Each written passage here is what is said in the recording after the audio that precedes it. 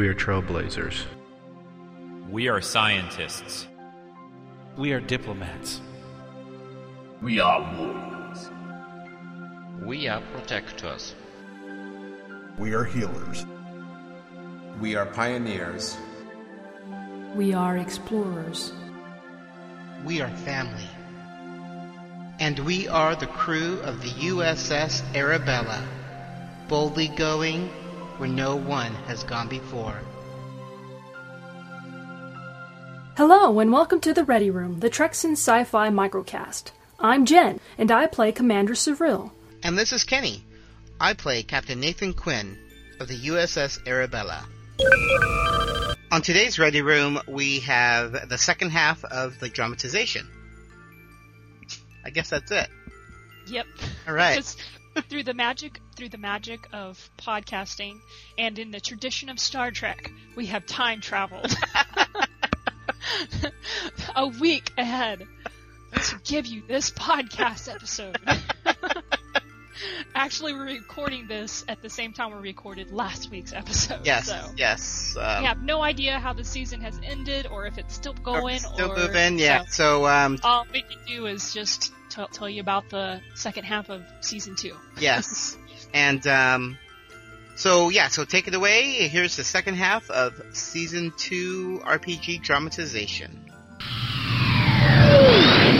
The away team turned to face the Denoblian transporter chief, but before Cyril could give him the go-ahead to beam to the surface, Dr. Peterson rushed through the doors into the transporter room. Dr. Peterson glanced at the commander in the transporter room and said, "You're not planning to leave without me, are you? After all, there may be survivors that need medical attention, and if there's a firefight, there will undoubtedly be wounded that I'll need to be attending to." "We detected weapons fire on the surface, Doctor. Once the area is secure, we will request that you beam down to our coordinates." Cyril looked down at the doctor standing ready at the door. "Prepare for a massive influx of the wounded, Doctor." "I'm very accurate shot. Please allow me to accompany you to the surface. If we're met with hostile fire, you'll need an extra phaser. And if we're met by a mass of wounded civilians, I will need your expertise." Cyril finished his sentence for him in an even tone. She chewed on his statement for a fraction of a second and then nodded her approval. Lieutenant Peters tossed the doctor a phaser as he stepped onto the pad, and Cyril motioned to the Denoblian transporter chief that they were ready to beam down. Glittering particles of light bonded to form 5 Starfleet officers within the outpost on the surface of Altair 3. The Klingons transported within seconds of the Tiberius away team. Their corresponding transporter coordinates placed them within the large complex in the center of the settlement. Upon materialization, the crews of the Kata and Tiberius drew their sidearms in preparation of hostile fire. Lieutenant Peters ignited the light he carried with his right hand. Its hazy beam revealed the bodies of armed civilians laying in twisted heaps about the facility. The corpses bore the scorched marks of a recent annihilation. Corinth and Cyril approached one another as the away teams united their effort to inspect the immediate area. Stepping over the dead of several worlds, the Vulcan and Klingon met in the center of the room. "I am Lieutenant Commander Cyril, and this is Ensign Enoch." Cyril's introduction of Enoch was met with a sidelong glance by the Klingon captain. She growled quietly as she took the Vulcan's stolid expression. Corinth's striking green eyes narrowed before she turned them on Enoch. She considered the young helmsman carefully before replying in a curt voice. "I am Captain Corinth." "Commander, Lieutenant Peters spoke quietly as he advanced from the far side of the room. I'm picking up a biosign in the west wing of the complex." Quinn sat in the captain's chair and waited for a report from the away team. The helmsman said, "Sir, we're detecting a ship." Quinn stood up. "What? Where did it come from?" "I don't know, sir. It wasn't there a minute ago. It must have been hiding in the nearby nebula," said Ensign Lodgen. "Can you ID it, Ensign?" Ensign Lodgen ran her fingers across the helms panel. "No, sir. It's not of any configuration in Starfleet records." Lieutenant Nagumo, over the tactical station, asked, "Should I raise shields, Captain?" Quinn looked over at him and shook his head. "We don't want to seem aggressive."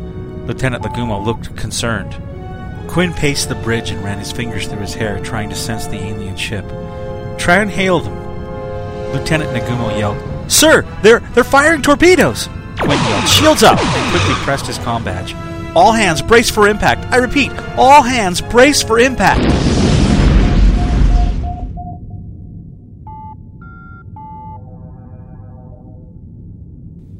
The doctor could see the bodies sprawled all over the complex.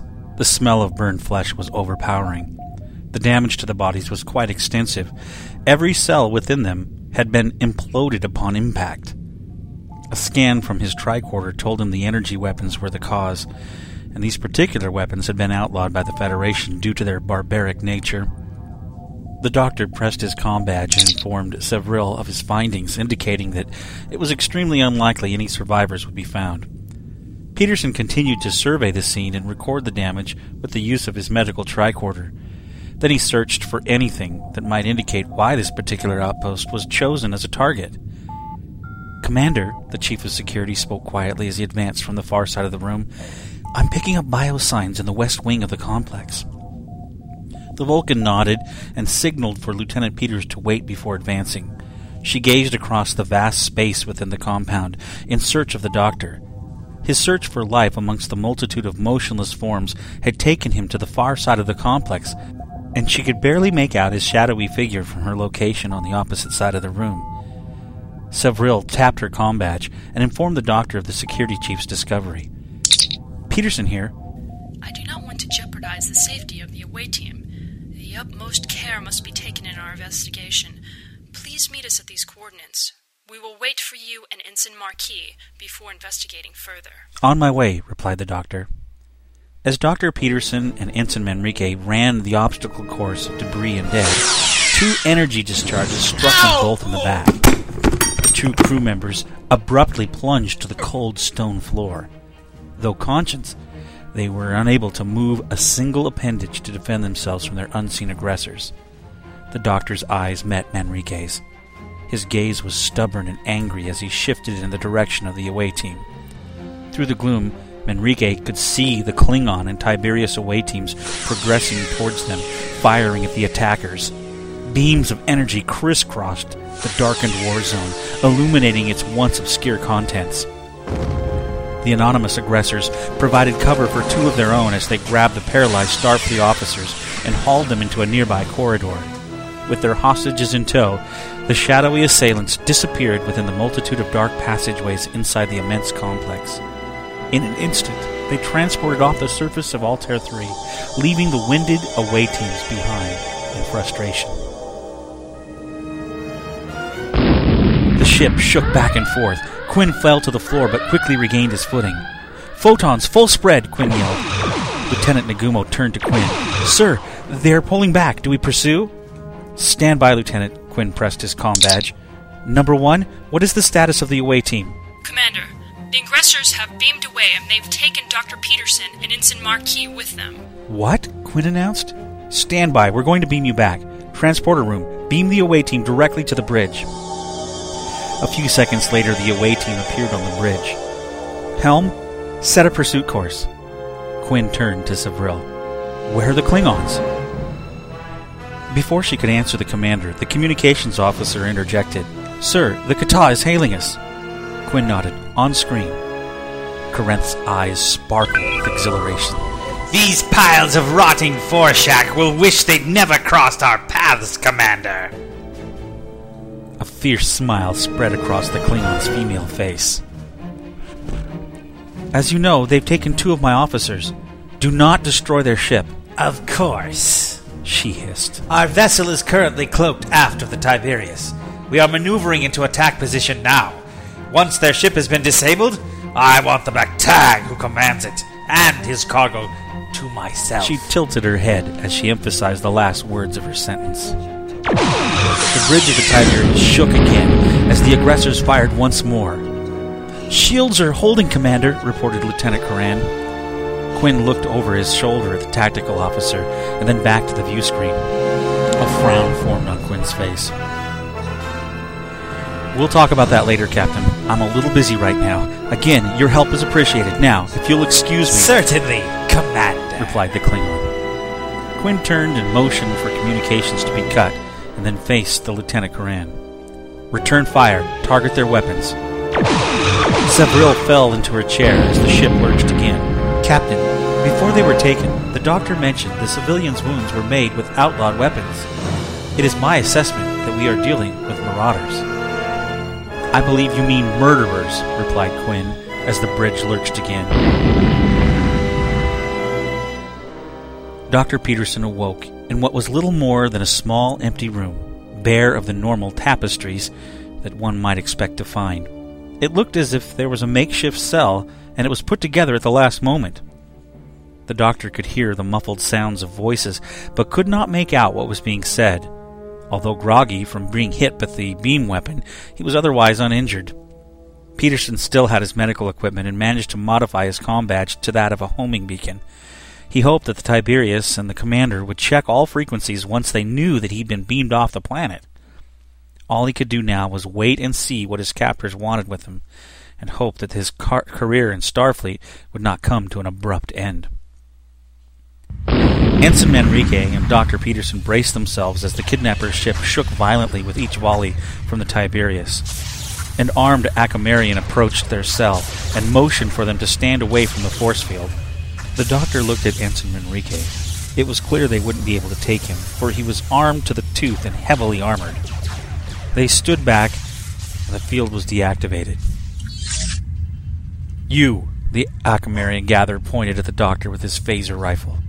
Come with me. Manrique stepped forward in defense of the doctor, but Peterson advised against it with the motion of his hand and a concerned look on his face.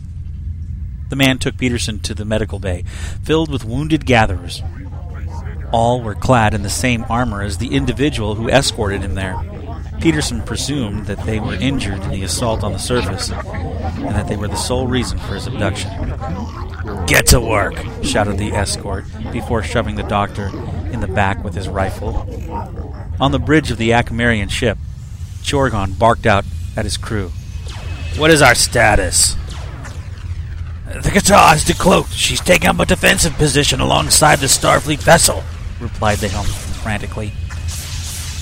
Matak, the second in command, whispered to his captain. "Chorgon, we must leave now. We cannot take them both. You know what she'll do to us. You killed her son. She won't stop until we're all dead." "Shut up!" Chorgon shouted aloud as he paced the bridge. The Tiberius continued to pound them, rattling the crew as well as their equipment. "Sleck, get us out of here. Maximum warp. Fire the aft pulse cannons to disrupt their sensor arrays." Before the Tiberius and the Kata had completely disabled the alien ship, a blinding pulse filled the bridge of the Tiberius, and the ship was gone. "What happened?" barked Quinn as he rubbed his eyes. Coran's fingers ran across his panel. "They've fired ion pulse cannons. Sensors are offline, Commander." "Get them back, Lieutenant," Quinn ordered. The edge in his voice was now clearly evident. As Dr. Peterson surveyed the injured crew, he noted that many of the wounded were not seriously injured. However, one was bleeding internally and required immediate surgery. He recalled the words, "Above all else, do no harm," then informed his captors of his needs. He asked to speak to his captor's leader so that he could find out what this was all about. At the least, he could learn the reason he may have ended up dying. There was also an off chance that he could perhaps find a diplomatic way out of this situation without the loss of further life. The doctor hoped that Lieutenant Commander Savril could still hear his thoughts, even though he had not tried to reach her, and was not sure that his telepathic abilities would be strong enough at this distance. Luckily, the doctor still had the Iconian artifact in his possession. He hoped that, with its enhancing effect, it might allow him to reach her. He would use it and tell her to track his comm frequency so that they could find him. For now, all he could do was hope that the fates would be kind and that he would be able to live to see another day. He would continue to serve Starfleet to his best of abilities, which at the moment he could not say was his best or anywhere close to it. Acrid smoke rose from the consoles on Chorgon's bridge, filling the vicinity with white haze. His gruff voice snapped orders at the bridge crew as he sliced through the haze that had obscured his armored form. "Status?" he snarled over the railing from the higher command level. Matak, Chorgon's second in command, answered him promptly from below. "We are safely away from the Starfleet vessel and the Kata. He paused a moment as he gathered the courage to continue. I shouldn't have to remind you, Chorgon, that Corinth will not stop until she has satisfied her blood oath. Chorgon's hard glare eventually caused the second-in-command to avert his eyes and drop the subject. Maddock had not been present when the raid on the settlement went wrong. He had no idea what really happened. Yet his constant nagging was darned annoying. It was worse than his late mother's persistent harassment. What Chorgon needed was a second officer, not an overbearing parent. I'm going to the medical bay to see how our new doctor is handling things. Find a sector where we can lay low. Someplace where we can pick up more capable mercenaries. And contact someone who will purchase our spoils. Dr. Peterson worked frantically to save the injured Akamarian that lay stretched on the med table before him. The detained physician found himself conducting a delicate operation with rudimentary equipment. The kit he had brought on the away mission was not outfitted with the precision devices available back on the Tiberius. If it was, this surgery would not be as difficult or time-consuming. Chorgon strode into the crowded medbay, stepping over the injured as he made his way to where the doctor stood. Will he live? He inquired coarsely. I'm doing my best to ensure that he does. Who are you? The doctor asked without stopping to look at the man. What does it matter? Make sure he doesn't die. Chorgon turned to leave the medbay, but the doctor's next statement stopped him in his tracks.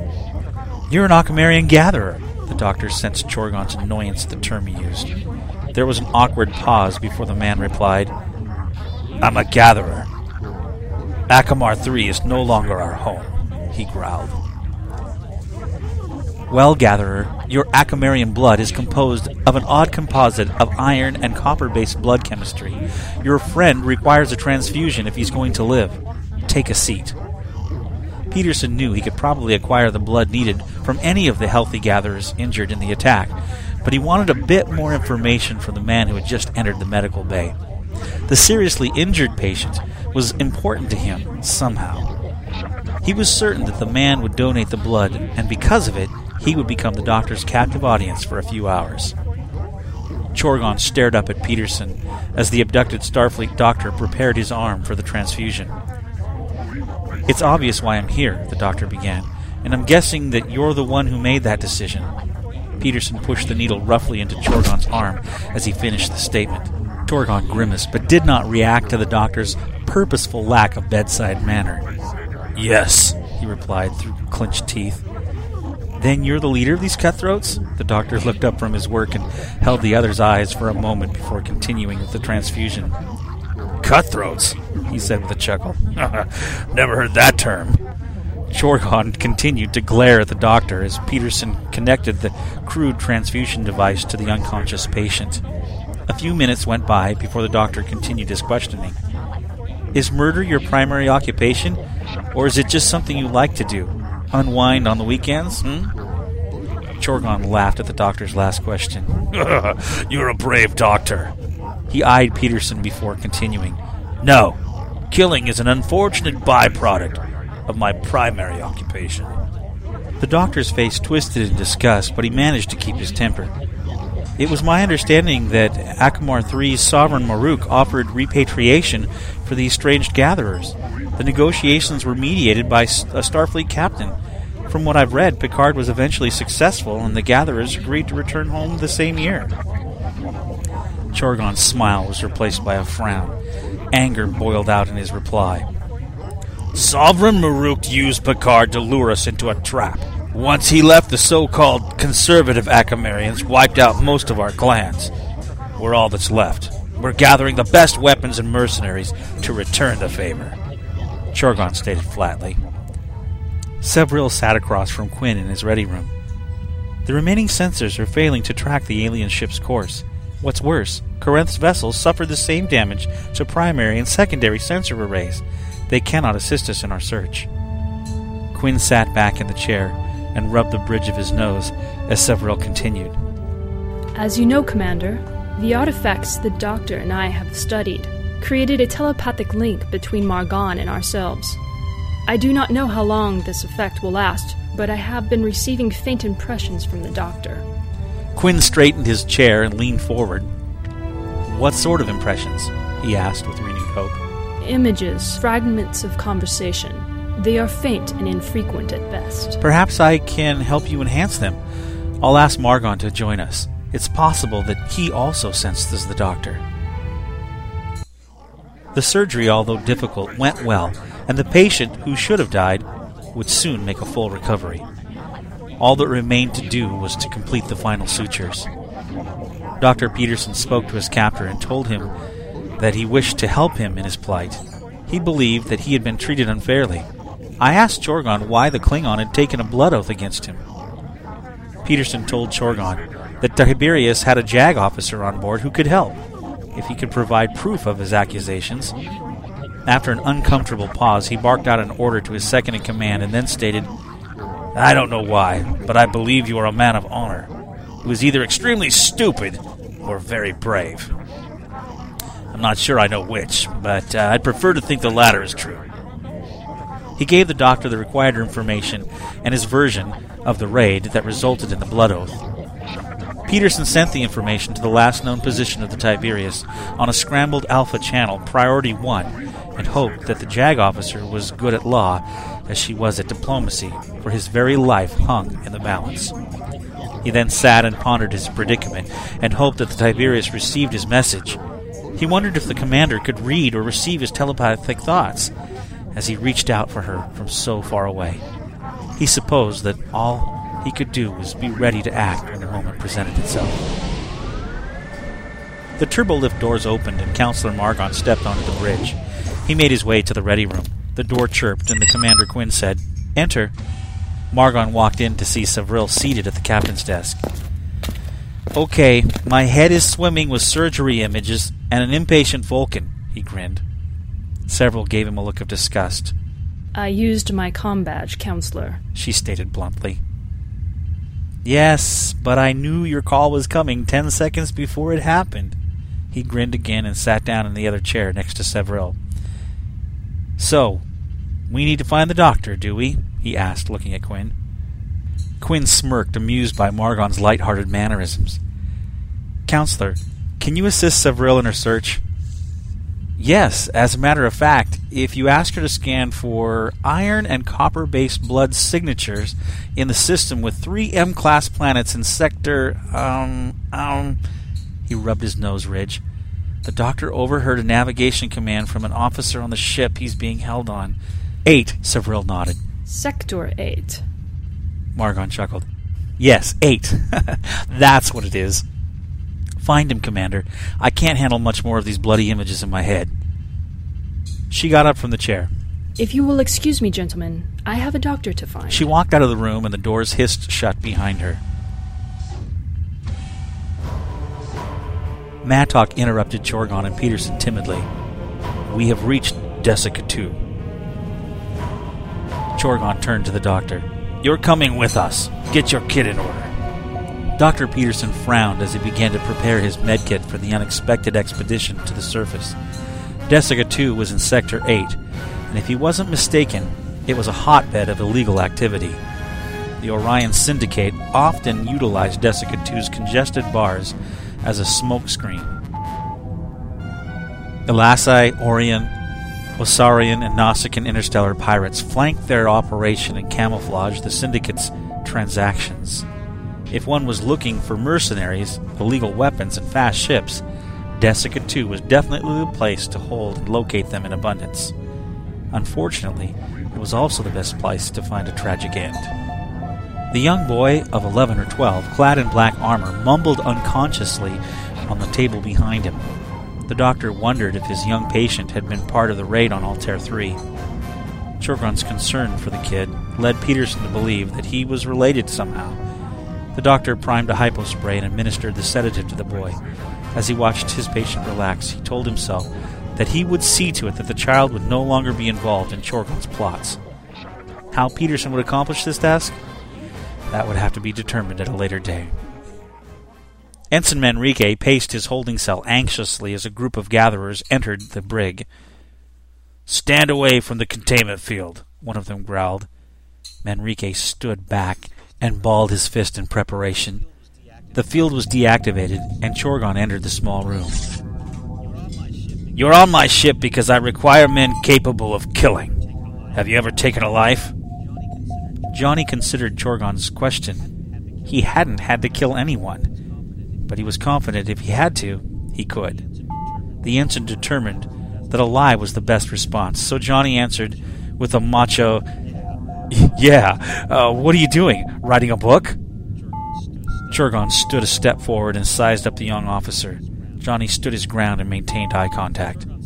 Chorgon saw this as a challenge and swung his fist hard at Manrique's face. The young officer stepped back with his right leg and parried the attack with an excellent left forearm.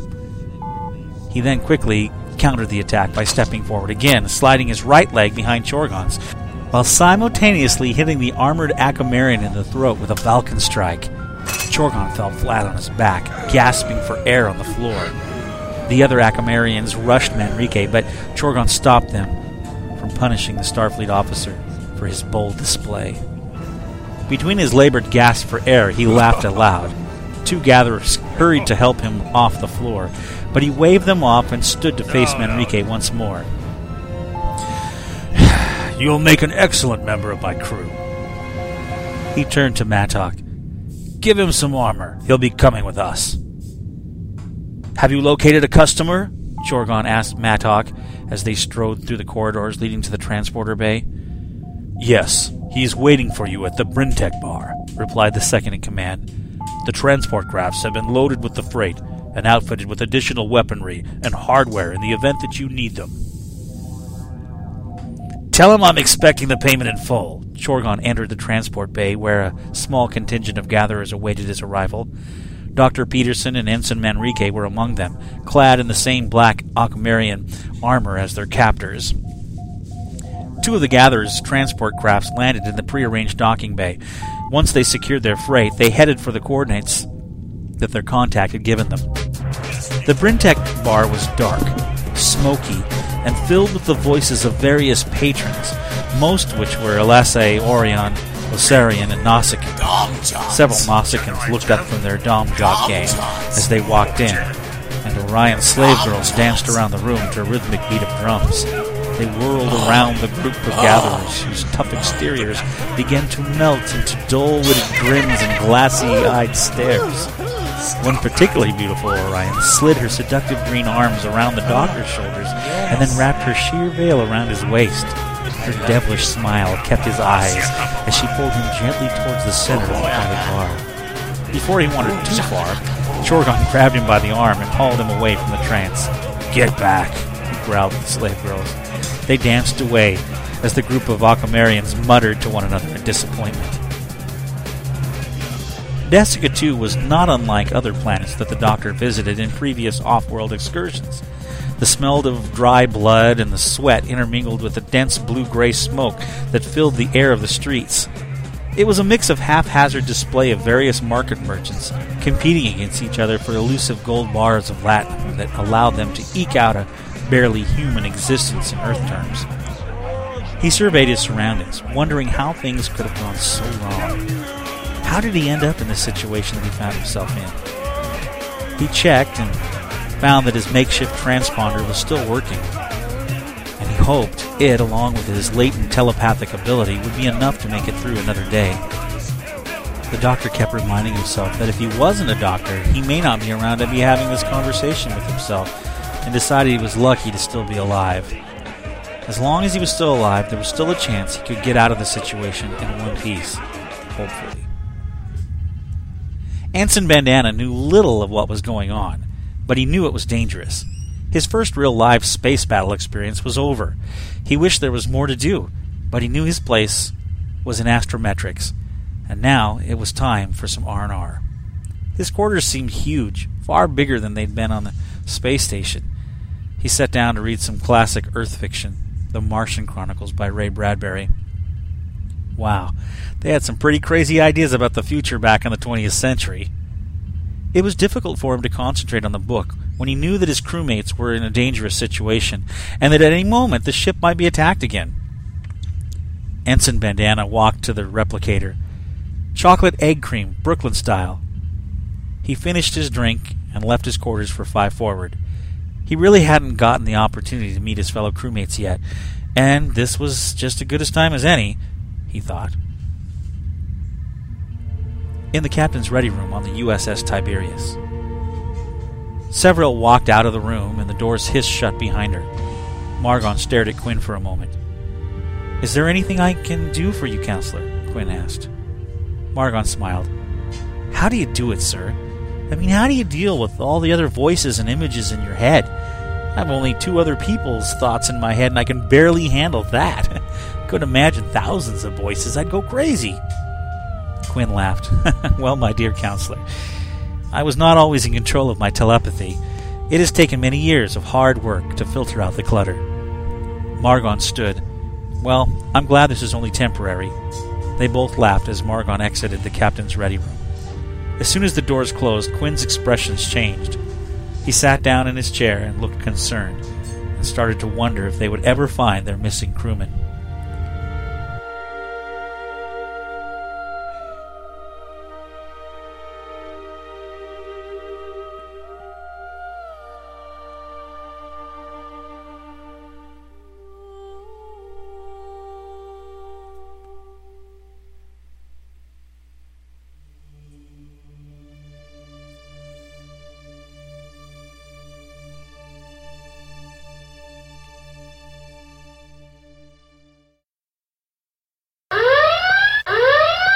Okay, so that was part 2 of Season 2's RPG dramatization. As you can tell, we got halfway through the season, and we intended to actually do the rest, but people got busy, and the seasons just kind of took off. So we were unable to finish it. But we are planning to do a Season 5 RPG dramatization. Jen is in the works with that right now. We actually, I think, got a lot more participation.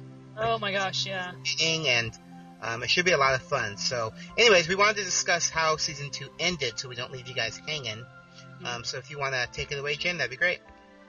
Okay, what was the name of the bad guys? Acamarians? You beat me. Is that right? Oh, I got that on top of my head. Who is the main character?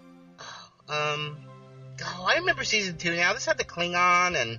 Yes, Angela played Corinth. That's right. Oh, I like that. That was good. Yeah. She was good as a Klingon. Yeah. Oh, she made a good Klingon. She did. And she had so much fun doing it, too. Yeah. Remember, this is when we were altered? Mm-hmm. She needs to make a comeback, I think Corinth does, in maybe the Mirror Universe. Oh, there we go. Yeah, I am looking, but I can't remember the main character. Anyway. For him now. Yeah, what happens is there is a battle between the ships, and this shows our maybe our inexperience here in Star Trek lore, but we had Severill and I think Pepper Dude's character, who's Johnny Manrique. At the time, he was a security officer. Mm-hmm. And I think King Linxer's character, they all beamed over to the ship because it was battle damaged, and they were in. I think that for the most part, everyone on that ship was incapacitated. The Acamarians battleship, and they were there just to free Dr. Peterson, I think, and they realized he wasn't there on the ship, and they took the ship from the Acamarians, and there was a brief skirmish, and they took command of it. And I think that who was it? Wasn't Quinn on the surface of the planet, and he went after Dr. Peterson to rescue him? Yes. Or maybe it was Johnny Manrique. He was doing double duty. Because he was like, at the time, he was our only security guy. Well, we were down. Yeah, but we were down there with him. We were down there with Peterson. Quinn was. Yeah. Because I remember Quinn found him. So maybe after we came back from taking the Acamarian ship, and we realized he wasn't there. And the main bad guy was Matic. Yeah, Martok. Not no, Martok. That's Matic. Matic. Mattack. Okay. Matic. Yeah. So I don't know, Matok. I think that was his name. Okay. Anyway, I don't know. It was an actual character from a TNG episode that we just grabbed and started the story based on that, where the Acamarians were fighting against some other people on their planet. That there was like a class division, Mm-hmm. And if you've seen that episode, you know what I'm talking about. And I think Picard negotiated between the two, and there was supposedly peace, and the show ended, with them being, together as buddies again. But we decided to stir the pot there for this season. Yeah. So anyway, we freed Peterson, and the kid that ended up being injured, the Akamarian kid, was actually Matok's son. And when Matok was killed, Corinth adopted the son because Matok had killed hers. So it was, he was of a warrior race anyway. So, Klingon honor thing. So yeah. And that was the last time we saw her. She rode off into the sunset. Yep. So, But also, we lost one of our main characters. That's right. Which one? Peters. Lieutenant Peters. That's right. He went on. He sacrificed himself for Quinn. Yes. It wasn't Johnny Manrique that went down. It was Lieutenant Peters. He was the chief security at the time. Yes, he was. And who was it that played his part? I know he's Trekkie Geek. Trekkie Geek. He still frequents the forums, but he doesn't write in our RPG anymore. Yeah. He got too busy. That was some really good. I thought it was some good writing with his death. Everybody's reaction to it. I'm looking at the RPG now, and the last page is full of the reaction of losing Peters. Mm-hmm. There was a funeral in the holodeck that ended up being was a battle, right? Yeah. It was just a fight. It was supposed to be celebratory, and that's the way I guess he liked to celebrate. Yeah. Was have holodeck fights, and so everybody teamed up against the holodeck combatants. Yeah, that was fun. Yeah, it was fun. That was a fun post. And Captain Quinn got his rats from Lieutenant Peters. Phil and Grant. They came from the character. Lieutenant Peterson. He willed them to me. And wasn't he one of Quinn's friends from? Yes, Quinn. He actually had a rough life, and Quinn actually picked him up and gave him his first chance, and gave him another chance to better his life. And Peterson took it and became a better man because of it, and subsequently killed or sacrificed himself to save Quinn from being killed. So it was a poignant death, and it was sad, and it was some good character building for Quinn. So and for a lot of the characters on the ship, that was their first real chance to develop our characters, because the first one was so schizophrenic. Yeah. And I think this was our first big death too, other than because Captain Bell disappeared. Yeah. He didn't die. So Lieutenant Peters was the first he was our chief security officer to get killed. Killed in action, so. Yeah, and at that time, during this story, Captain Quinn was the acting captain. He wasn't actually given the ship yet. That's right. I didn't get the ship until 3. Yeah. That's right. So this was the first person that died under his command. So it was. I thought season 2 was really good. It was definitely better than season 1. We improved. But I mean, you could definitely reread stuff and think, oh, I should have done it this way or done it that way, But this one had a really cool, cohesive story, I think. That was the first time we ever did an outline too. Yes, it was, and I was resistant to it, but it worked. So. I think I banged it out in my car while I was waiting for my husband to come out. And I was just writing it all down on a little notebook pad and typed it all up. That was before we started getting together and coming up with ideas. Yes. Our, group. Yeah, because and at that time there was hardly anybody participating. Yeah. And it was difficult to. I think towards the end, I just finished it off in one big post that was it was a first officer's log, and just told everyone how it ended. For season 2? Yes, because at that point the participation had waned towards the end. Are you sure? So I'm looking at Margon has the big party one, Moyer 777, and then I have the very last post.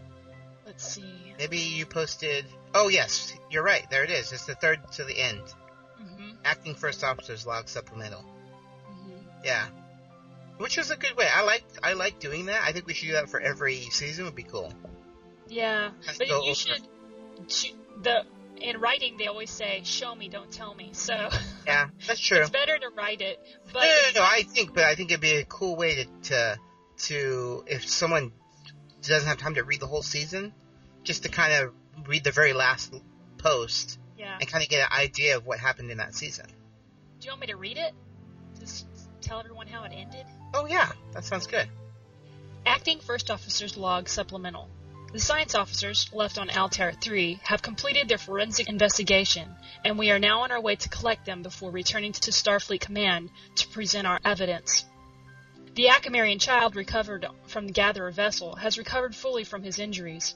It's unclear at the moment if he participated in these massacres. He claims that he fought alongside his father, but Mattock, the Gatherer and second in command, has indicated that the boy attended, yet was not allowed to join the adults. Apparently, the son of Chorgon was not yet old enough. The boy fervently denies this, but I believe Mattock. Currently, the boy is under Counselor Margon's care. I have noticed that he is not particularly well-mannered, yet his life has been difficult. It is not unexpected that his behavior should reflect this fact. Chorgon, the leader of the Akamarian Gatherers, father of the boy in question, and captain of the vessel we commandeered, escaped Federation justice. Instead of standing trial with his men, he has succumbed to a Klingon blood oath. He was transferred off his vessel and onto the Klingon ship by his treacherous second-in-command. An hour later, his body was detected floating away from the battlecruiser. It seems Corinth's son, who was yet another victim of the Gatherers, has been avenged. Captain Corinth has requested that the boy be given to her. At first we believed that she intended to kill the child, but Chief Engineer Kararth and Ensign Enoch have informed us that under such circumstances it is not uncommon for a Klingon to adopt an enemy's offspring. The two Klingon Federation officers called attention to the fact that the boy is of a warrior race. Perhaps it is best that he's given an opportunity to temper his rash Akamarian blood with Klingon honor. Commander Quinn has been considering Corinth's request. He promised the Klingon that he would come to a decision within an hour. That is it. That pretty much sums up Season 2. Mm-hmm. So that is going to do it for this Ready Room. This is Jen. And this is Kenny. Hailing frequencies closed. The Ready Room theme and other RPG music was composed by Rick Moyer.